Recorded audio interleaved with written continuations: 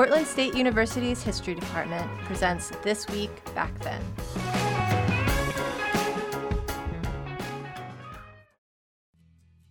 Today, we are rewinding to February 15th, 1881, to look at the life of the namesake of an iconic street in Portland, Dr. James C. Hawthorne. This is Mike Mata.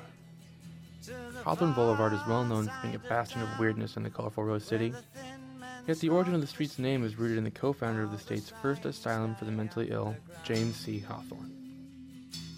Born in Mercer, Pennsylvania on March 12, 1819, Hawthorne would move along to the California Gold Rush in 1850 after purportedly attending medical school in Louisville, Kentucky.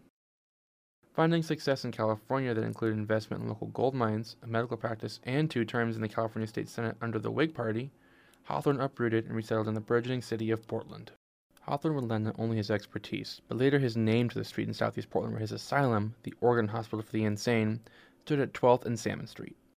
Though the patients had transferred to the state-run hospital in Salem in 1883, and the building itself burned down in 1888, the street continued to be called Asylum Avenue after Hawthorne's asylum until it was renamed Hawthorne Boulevard on March 1, 1933, in his honor.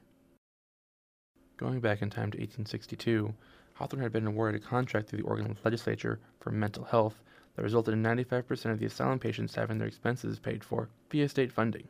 Though considered to be somewhat expensive for the day, at $10 per week, the asylum was lauded by many contemporaries to be a good example of how to treat and handle mental health patients. Hawthorne was accused of patient mistreatment and fraud while he ran the asylum, but he was never convicted on any charges brought against him. Indeed, well-known mental health reformer Dorothy Dixon toured the asylum and found it to be praiseworthy. Biennial inspections turned out glowing reviews for the asylum and Hawthorne. Dr. J.S. Giltner, one of the physicians who reported on the asylum, paid particular attention to the building itself. The whole building is constantly kept scrupulously clean and thoroughly ventilated. Giltner would add that the asylum would provide for the entertainment and exercise of the patients as well, with sewing, knitting, swings, and ball games included. Among Hawthorne's practices involved his personally paying for gravesites for his deceased patients at Lone Fir Cemetery, as well as paying for gravesites for Chinese laborers who died in Portland. These graves could cost up to $6 per site at the cemetery. According to the Lone Fir website, Hawthorne paid for 132 gravesites at the cemetery. So next time you're cruising around Hawthorne, grabbing a donut at Blue Star, or perusing the racks at Red Light, you can take a moment and reflect on how this bulwark of Portland's oddities was named after a gold-rushing doctor who found his calling in caring for the mentally ill. The original asylum is located at approximately 12th and Hawthorne for the intrepid urban adventurers out there. Those of you who are interested in visiting Hawthorne's grave for the 136th anniversary of his death should stop by the world-renowned Lone Fir Cemetery at Southeast 26th Avenue and Stark Street.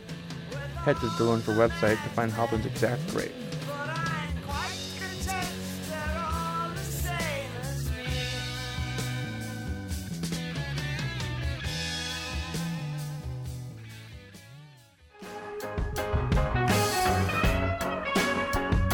For more on this topic and others, please visit pdx.edu/history.